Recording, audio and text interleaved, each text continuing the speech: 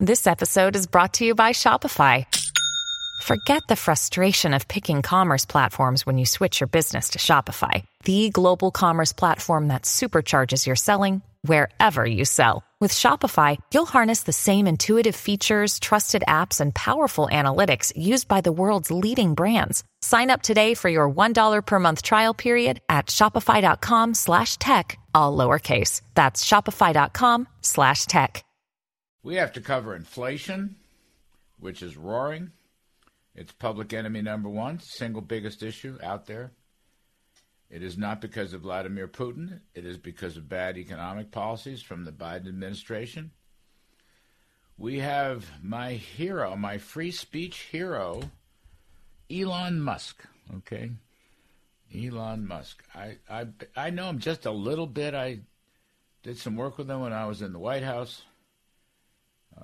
He's a very, very smart guy, and he's doing the Lord's work by trying to take over Twitter and get us back to free speech on these social media platforms.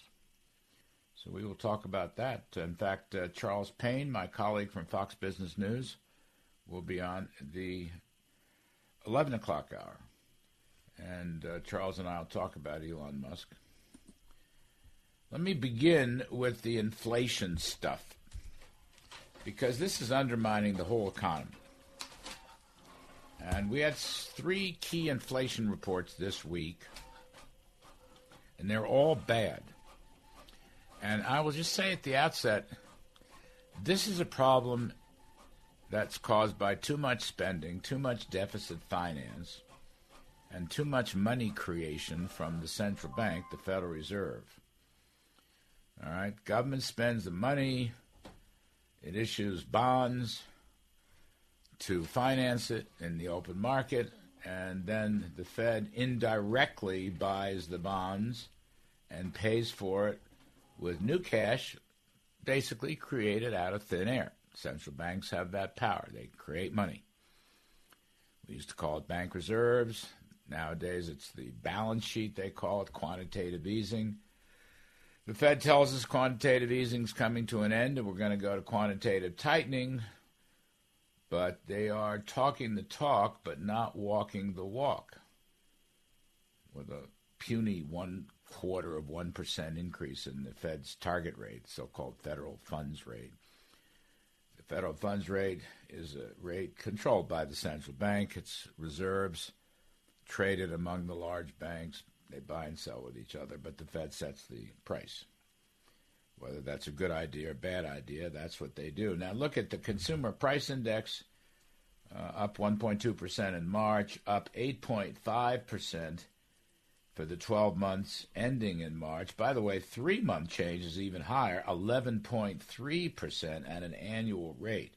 So when the 3-month is faster than the 12-month, that's a trend that's not good. You don't have to be a brilliant mathematician to figure that out.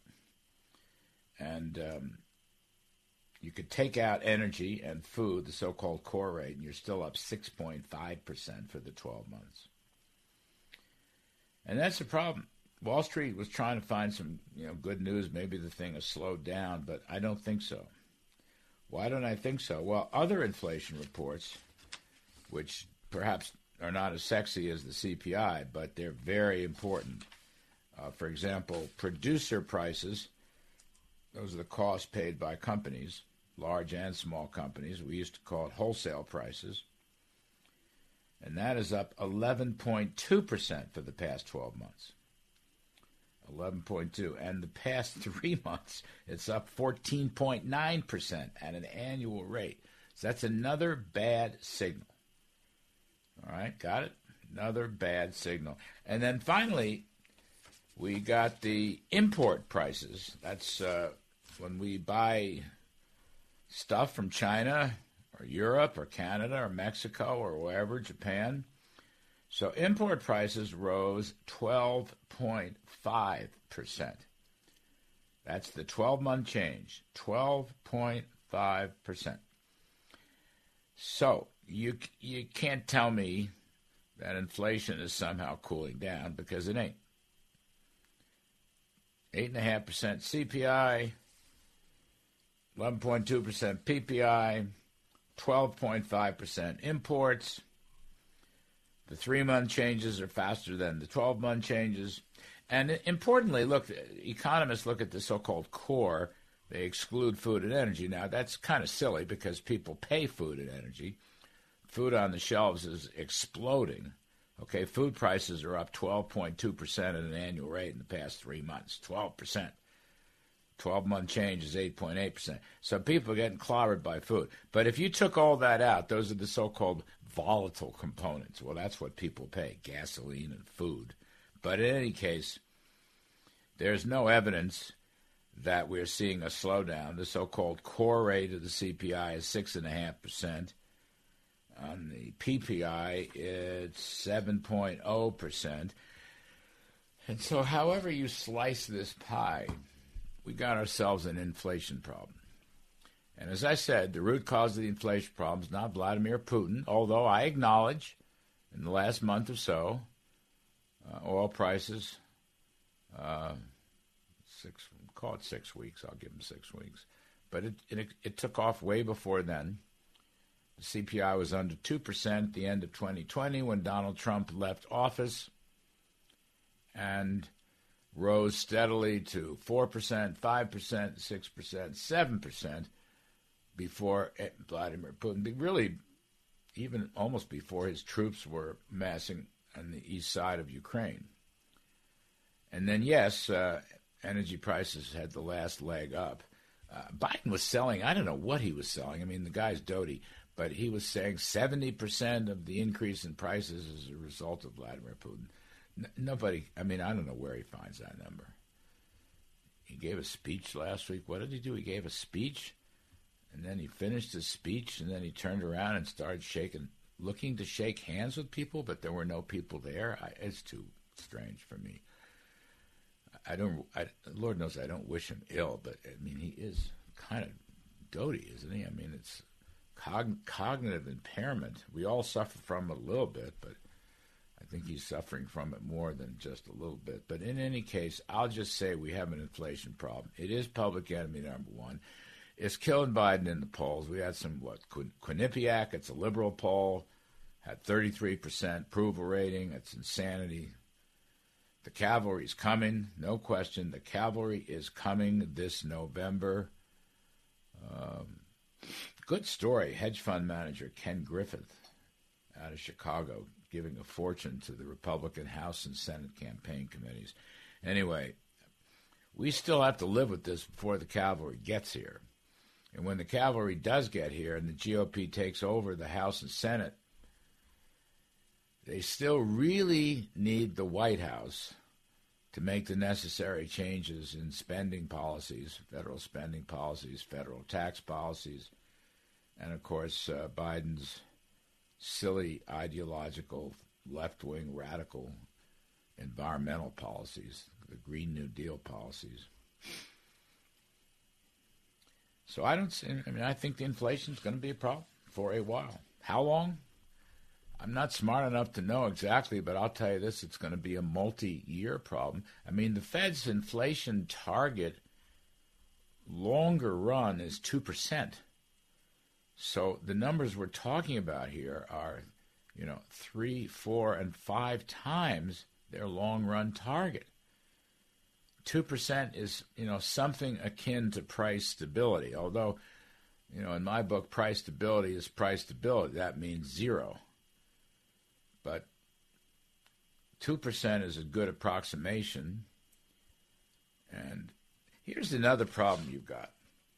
Wages are rising nicely, and I'm glad of it. People going back to work. It's not that they've created new jobs. We still have fewer people working today than we did pre-pandemic. A couple million people. We can't find them. And, of course, you've got 11 million job openings and about 6 million plus unemployed, which is a very difficult situation. But wages have been rising. The economy has been expanding. But inflation is rising faster than middle-class working folks' wages. All right, real average hourly earnings for non-supervisory workers, in other words, These are the workers, not their bosses. Excuse me. That's up. It was up about 6%, 6% plus. But when you factor in inflation over the past year, they've actually fallen. Real wages have fallen 2.7%. I mean, that damages middle-class pocketbooks. And if you switch over to something called average weekly earnings, adjusted for inflation, real average weekly earnings minus 3.6%. And that's why Joe Biden's so unpopular. Because the inflation that he doesn't even barely acknowledge, and when he does, he blames it on Vladimir Putin, which people don't buy, nor should they. But the point is, when you factor in inflation, people are losing money. Weekly. Losing money. Over the past year, we've had 12 straight declines in real wages. That is very, very bad. You go back, by the way, you look at 2018, 2019, even 2020, the pandemic year, these were the Trump years, real wages were rising a lot. And inflation was, anchored at around 2% or slightly less. Some of this is because energy prices have exploded, because the Bidens have put the clamps. I call it the regulatory octopus. No permits for drilling, no permits for pipelines, no XL pipelines, no ANWR in Alaska. I guess they've loosened up somewhat. We'll get Senator Kevin Cramer from North Dakota, which is Bakken country. He will be on later in the show to talk about this. But federal leases, they're going to let some back, give some permitting, I think, but they're going to charge higher royalties, and the amount of land has been cut back substantially. Crazy energy policies. Energy independence was a good thing. It was a good thing for American families. It was a good thing for the economy. And it was a good thing for knocking down Vladimir Putin. You didn't hear a peep out of Putin during the Trump years. Remember that? Not a peep. He invaded Crimea under Obama. He invaded Georgia under George W. Bush. Those were both times of high oil prices. And he's obviously invaded Ukraine under Joe Biden with $100 oil prices. Trump stopped that out. We were the swing energy producer. 13 million barrels a day plus. We're still 1.5 million barrels a day short. That has contributed to inflation, but folks, that's just one piece of it. Inflation is raging all across the board. The diffusion index for the consumer price index is 75-80% across the board. And that's a problem. And so we find ourselves with inflation running much faster than real growth. We will get, I don't know, maybe this coming week we're going to get a GDP report, preliminary, for the first quarter. Real GDP probably come in 1% to 2%, and the inflation rate's going to be 7-8%. That's called stagflation. And it is going to be with us for a while, a long while, and it is likely to go into a recession sometime in 2023 next year or 2024. It's hard to predict these things. But I'm just saying stagflation is not our optimal situation. That is not good. We should have real growth at 4 or 5%, at least 4%, with low taxes and fewer regulations and plenty of energy and tough trade and some order at the border. We don't have any of these things. This is why the cavalry is coming, because Biden's agenda has completely collapsed and fallen apart. But point I'm making here is we're in for rough sledding on the economy. Stagflation is not good. Declining worker wages after prices are factored in is not good. It is demoralizing. You work hard, but you take home less after inflation. That is not good. It is demoralizing, and it drags down the economy. And that's a big problem. It's public enemy number one. And as an optimist, we can solve this problem. Reagan solved it 40 years ago We had the last bout of serious stagflation. We know what to do. Stop spending. Stop printing money. Stop over-regulating. We know what to do. But those solutions are not likely. When the cavalry gets here this fall, November, we can start working on it. But it's going to be a long haul. In 1 year, Joe Biden has put us so far behind the 8 ball. It's disconcerting. This is America. We don't have to put up with this nonsense.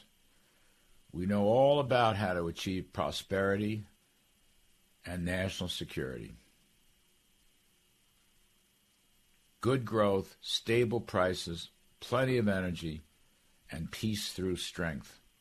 We'll get there. We will get back to that. But in the meantime, we're going to have some difficult sledding. Let me take a quick break.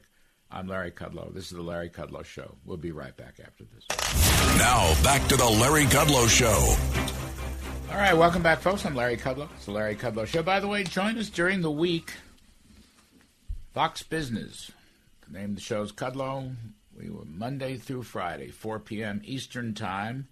I was off last week. Had a lovely week at our place in Connecticut, and Easter week.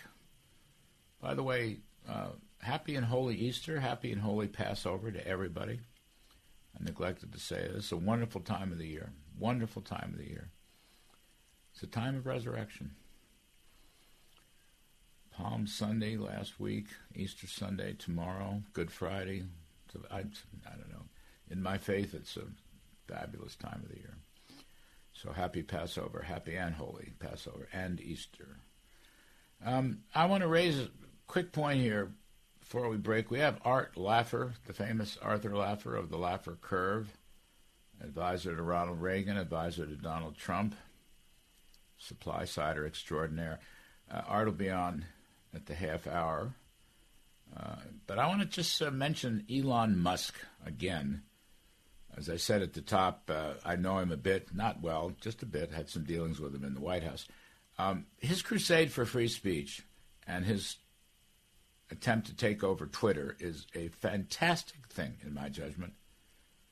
And I wish him all the luck in the world.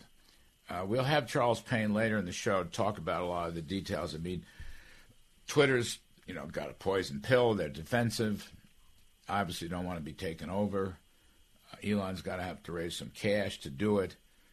I think he's going to get some help, by the way. But the key thing here is not so much the financials, but the crusade for free speech. And I said this on our show week before last, but I don't care about who's right and who's wrong. And I think this whole issue of, setting up algorithms to see who's right and who's wrong, who should be on the social media platform and who should not be on, that stuff is all wrong. That just censors. Now, mostly it censors conservative tweets. That's really the issue. Keep conservatives out. Facebook is guilty of this too. Google is guilty of this too. Apple is guilty of this too. A number of them are guilty of this. Instagram is guilty of this. Facebook is guilty of this. YouTube is guilty of this. So what I'm saying is Elon Musk's crusade to restore free speech is so important to our democracy and our freedom. And he knows that, and he has said it with great clarity. And that's why this is an important, hugely important story. All right, we're going to take a break. We're going to have Art Laffer come in and talk about inflation and the economy and economic policy. And, of course, Monday is tax day. We're going to have a special on Fox Business, The Kudlow Show. Stay with us. Lots more to do. Congratulations to Elon Musk for fighting the good fight. And that's all you can ask. Stick with us, folks. We'll be right back after this. Ohio, ready for some quick mental health facts? Let's go. Nearly 2 million Ohioans live with a mental health condition. In the U.S., more than 50% of people will be diagnosed with a mental illness in their lifetime. Depression is a leading cause of disability worldwide. So why are some of us still stigmatizing people living with a mental health condition when we know all of this? Let's listen to the facts and beat the stigma. Ohio, challenge what you know about mental health at beatthestigma.org.